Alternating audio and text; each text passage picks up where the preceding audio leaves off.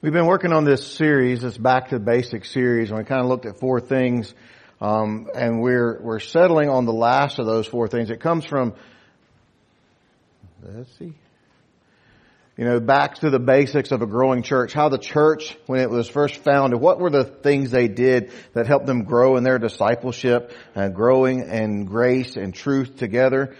Is kind of our theme. We looked at this verse from Acts chapter 2, which says, "And they devoted themselves to the apostles' teaching, to the fellowship, to the breaking of bread, and to the prayers." And we've been kind of focusing the last couple of weeks on the idea of the prayers and kind of giving the idea of focusing on that one thing, the prayers there. And so Randy gave us some good tips last week about prayer. And so again today we're going to be looking at this idea of prayer. I titled the sermon called Iffy Prayer. It comes from this verse. I think it's from 2 Chronicles chapter 7 verse 14. "If my people who are called by my name humble themselves and pray and seek my face and turn from their wicked ways, then I will hear from heaven and will forgive their sin and heal their land." That's kind of our jumping off verse today as we continue to think about prayer. When we look at our world today, we see that, it's just kind of a mess. It seems like a big giant mess. The deterioration from sin that began in the Garden of Eden is become terribly, terribly obvious at every point. And when we see news, it's bad news, extra, extra bad news that we seem to hear all the time. And sadly, I'm afraid we often feel like there's nothing we can do about it. We feel helpless, hopeless, lost, pessimistic, and things are just going worse, and we expect them to get worse tomorrow.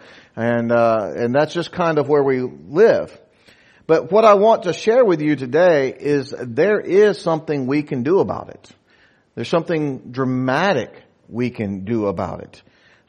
Based on this verse, it tells us right away that one thing we can do about the bad news that's in this world, about when we see things not going the way they should be, is that we can pray. And that's no little thing. We have the ability to pray about these things, and we're given this idea. Now, a little context about this scripture is this was at the end of when Solomon had dedicated the temple. He had built the temple. He prayed this long prayer of dedication to the temple, and God responds. In verse 13, this is what God says to Solomon. He goes, "When I shut up the heavens so that there is no rain, or command the locust to devour the land and send pestilence among my people, then if my people who are called by my name," that verse comes in. So when things in the land are bad, when God's favor is not being seen, when things are getting worse and worse and worse, it's a call for the people of God to pray for their land. So we can pray. As bad as it is, we can pray. And so I want to share a couple of what I think are profound truths today, and then kind of flesh them out a little bit. And the first one of those profound truths is this: God's people are partly responsible for the good of the land.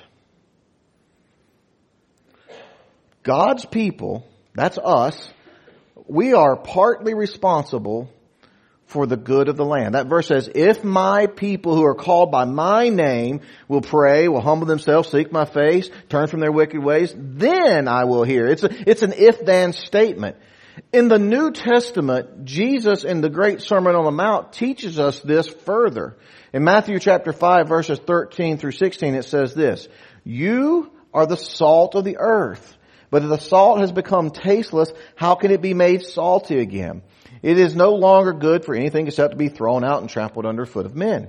You are the light of the world. A city set on a hill cannot be hidden, nor does anyone light a lamp and put it under a basket, but on the lampstand, and gives light to all who are in the house.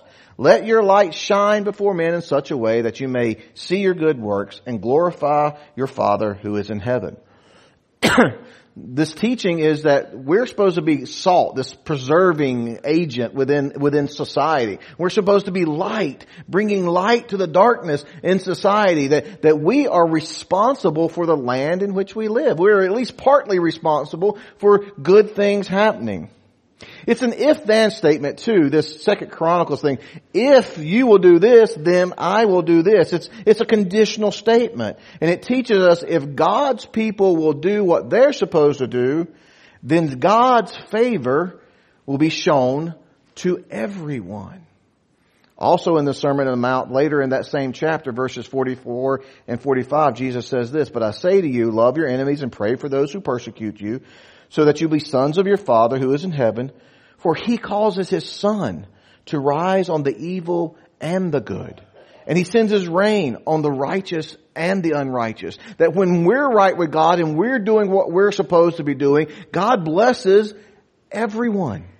That we have an effect on all the land. And it's a powerful idea to understand that we are partially responsible for looking out for everyone. But the reason I named this iffy prayer, because there's more to it than just prayer. And that's what makes it a little bit iffy. I think that may be why it starts off with that big word, if. Because it's more than just prayer that we have to do to bring about the favor of God on our land. The first part about, so what is the if part? The if part's our responsibility. If we will do certain things, then God promises to follow through on the then part. So what is the if part? Well, the first part is, if you will humble themselves. Right? If my people, so it's clearly to us, it's clearly a conditional statement, who are called by my name, who, by the way, meet in a building where He says His name will reside. That's what she's talking about there in the context. If they will humble themselves. Well, that makes it a big if right there, doesn't it?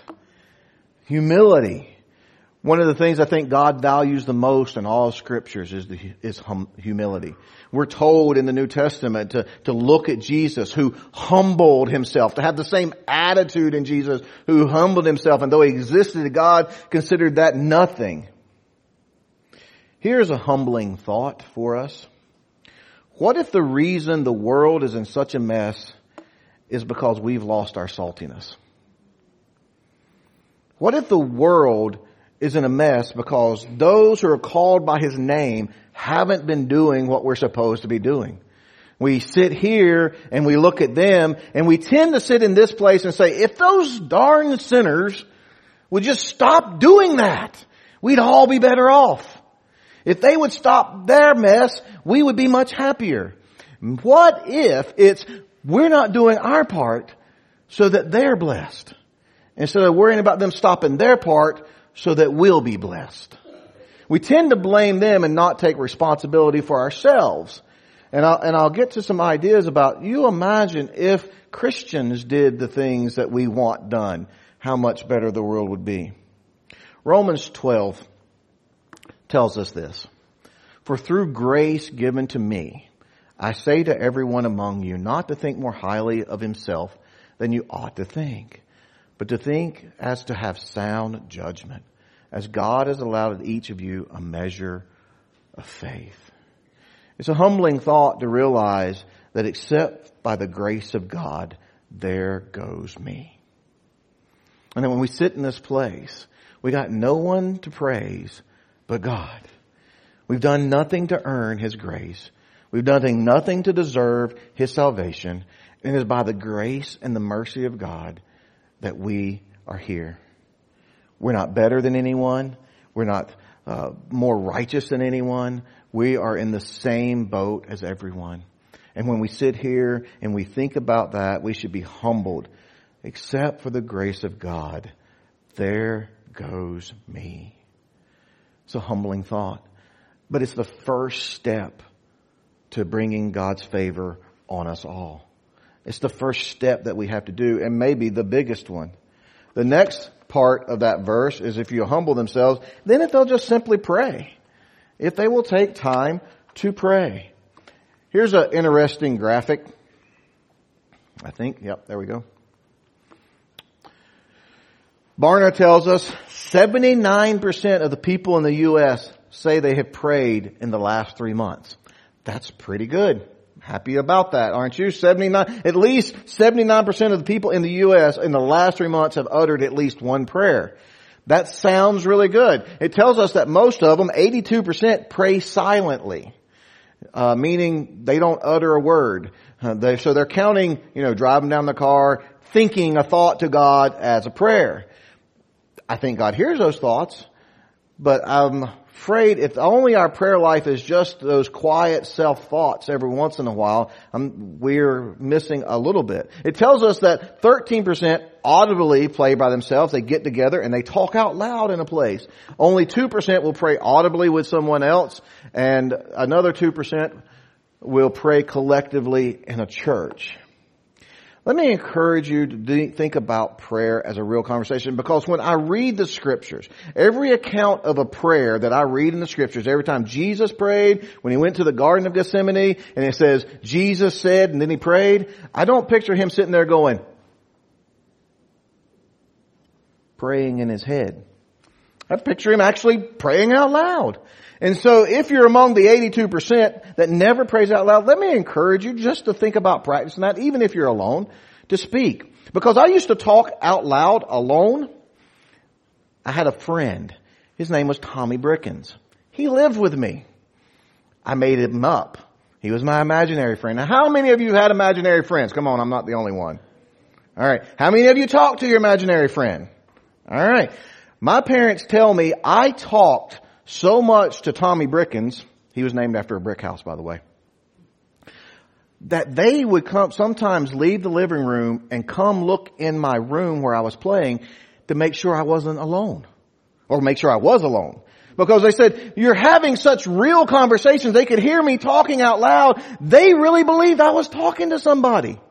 Imagine if you prayed out loud in places where people could hear you, and they say, he's talking to somebody. He really believes he's talking to somebody. He's talking out loud to somebody. If you could, by praying out loud, convince people that God in heaven heard, wouldn't it be worth it? You might even just convince yourself that he's really there and listening to you. I'm not saying you have to. It's just an interesting thing to think about. Do we really have real conversations? Prayer with God. But that's not where it ends. So humble, pray, then seek God's face. I think what this means is to seek and desire to be in the presence of God.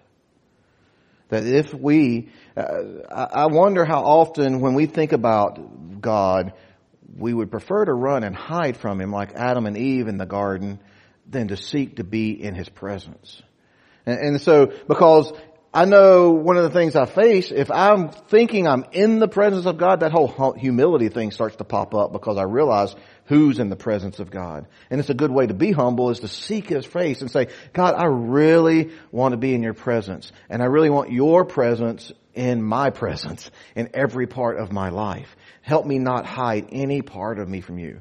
And that we humble ourselves, we pray, we seek his presence. Lord, I want to pray for what you want. I want to be in your presence. I want to be known by you in every way. And then finally, God's people. Now, if my people who are called by my name will turn from their wicked ways. It's a call for believers to repent. That kind of hurts. It's interesting. My Thursday, this probably won't encourage you to come to Thursday morning Bible study, but they're my guinea pigs, really. And they know it, and I appreciate them letting me practice stuff on them. A couple of weeks ago, I asked them, so start telling me some sins. And they mentioned some good ones. Drug addicts, adultery, murder. They mentioned some Lulus. And then I asked them how many of them needed to repent of any of them. And good news, we didn't have a single murderer among us. We didn't have any drug addicts. And we're pretty sure we didn't have any adulterers. We're happy about that. My point that I made with them, though, is when we start to talk about turning from our wicked ways and we start to define wicked ways, we always mention somebody else's. And we don't very often mention the ones that we actually struggle with. Now they did mention pride. I'm going to give them credit because I think that's something we might struggle with. Something we will be tempted with is pride. And as we got to going on, they started to bring up things like gossip and being complainers. And, they started to bring up some of the stuff that we would actually struggle with. But when we're called, we have to be real about what we are faced with, what we are challenged with, and not mention the sins of other people that we're not going to ever be tempted with. And so we're called to first turn from our ways. So that's the if. If we will humble ourselves, if we'll pray, if we'll seek God's presence, and then if we'll be willing to say, hey, I need to turn first. I need to be the first one to turn from my wicked way. That's why we're praying 180, right? 180 degree turn. And the first part of that is revival. That's God's people. God's people coming closer to God. And that we will pray for that turn first so that others will turn and repent also. So that's the whole idea behind this. So if we'll do that, then what's the then part? What's God going to do? Well, the good news is first, He's going to hear. Now, that's a strange thing. The thing, if we're not humble, if we're not willing to turn from our own sin, if we're not really to have God's presence shine on us, then maybe it's not worth praying. Because it takes all four of those for God to say, I'm ready to listen to you. If you're coming in pride and unrepentant sin, I don't want to hear from you. If you don't really want to know what I want to know, if you don't really want me involved, if you don't want my presence with you, you just want me to bless what you're planning on doing instead of you being in my presence, then I'm not really interested in that. If you're not humble, if you got pride, the Bible clearly says that. What pride goes before the fall. God hates a proud person. And He's not interested in that. I think it takes all four of those conditions to really make God ready to answer those kind of prayers, because we'll be praying in His will then. Then He promised, so I'm going to hear you. Good news, then I'm going to forgive you. So all those dastardly deeds that we did, taken care of. I'll forgive that. That's a promise. 1 John 1:9, if you confess your sins, God is faithful and just to forgive you your sins and cleanse you from all unrighteousness. Great promise. This is a win-win so far. God's going to hear us. God's going to forgive us. And then God's going to heal the land. Everybody reaps the benefits of us following through on what we're supposed to do. Now, what we think by heals the land may mean a whole lot of other things. When we talk about what does it mean when we want our land healed? Well, we want economic prosperity. We want world peace. We want a whole lot of things in our land that may not be what God wants. And so when we think about that thing, when we think about what it really means to heal the land, I think we should define and understand that when we pray for God's healing in the land, we probably will be part of the solution. And here's what I mean. If you look at the world and you say, man, the world is really angry. I wish the world wasn't so angry and people weren't mad at each other all the time. Well, think about this. What if all the Christians in the world stopped being mad? If we all stopped being angry, would our world be a less mad place? So if we're going to pray, Lord, I don't think you want people treating the way they're being treated, then our first step is help me to treat people the way you would want them to be treated. Start with me. Start with my church and help us be your people in this world. And I guarantee you, if every Christian in the nation all of a sudden stopped being mad, we'd have a better nation. What if we prayed, Lord, the world's pessimistic, joyless, worried, anxiety-filled? Well, what if every Christian started being joyous and looking for the good in things and started being optimistic and saying, God's in control and it's going to be okay? The world would be a better place. What if we said, the world is just full of unforgiving people and people are holding grudges for a long time? What if all of us stopped being unforgiving and stopped holding grudges and started giving each other the benefit of the doubt as we're told that this is what love is? What if we said there's too much griping and complaining in this world and everybody's just, or too much selfishness or whatever we define as a fault of the world that needs to be healed and that would make the world a better place? We have to be willing to be part of the solution and not just diagnosing the problem. It falls on us first. Move within us first and then to everybody else. And the truth of the matter I believe this passage is describing a revival. And here's another great truth that I think we need to realize. Revival precedes evangelism. Or salvation, or whatever you want to call the other thing. But if God's going to move in our country, if God's going to move in our world, if God's going to move in our community, in our county, or wherever it is, it's going to start within the church and then go out. It's not going to start from outside the church and come in. That it starts with a revival and proceeds outward to the world. And so we have to pray for us. So if my people who are called by my name will humble themselves, if they'll pray, if they'll seek my presence, and if they'll turn from their wicked ways, then I'll hear, forgive, and heal. And that's the progression of the story for us. And so it's really a passage about revival. And so I started to ask this question this week. You're praying for revival. Many of you are. And I appreciate that. If we were to have revival, what would that look like? How would we know? I mean, what metrics are we going to use to say, well, finally we're getting somewhere? Well, I'd like to define at least 4 for you to consider.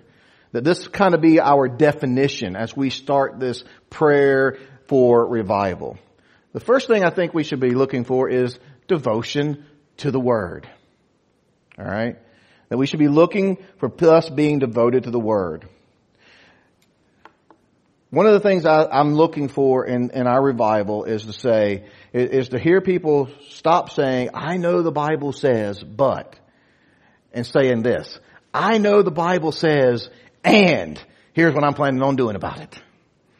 That would be devotion to the Word. Also, as you know, we've already taken some steps. We're devoting ourselves to the public reading of the Word each and every Sunday.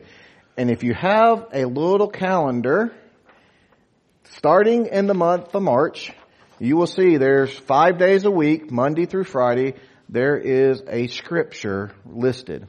I'm asking you to consider moving this devotion to the Word outside the church on Sunday.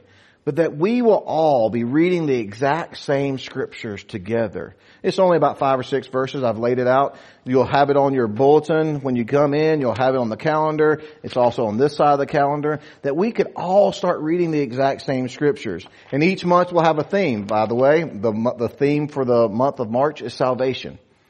Every scripture kind of shows the need or leads into the idea of salvation. And so I'm asking you to join with me, as we join in prayer together, we're going to start reading the Bible together, as a unit. And it's further devoting ourselves to the Word. The second thing, I believe, would be devotion to fellowship. All right. Matthew 10. Therefore, if anyone who confesses me before men, this is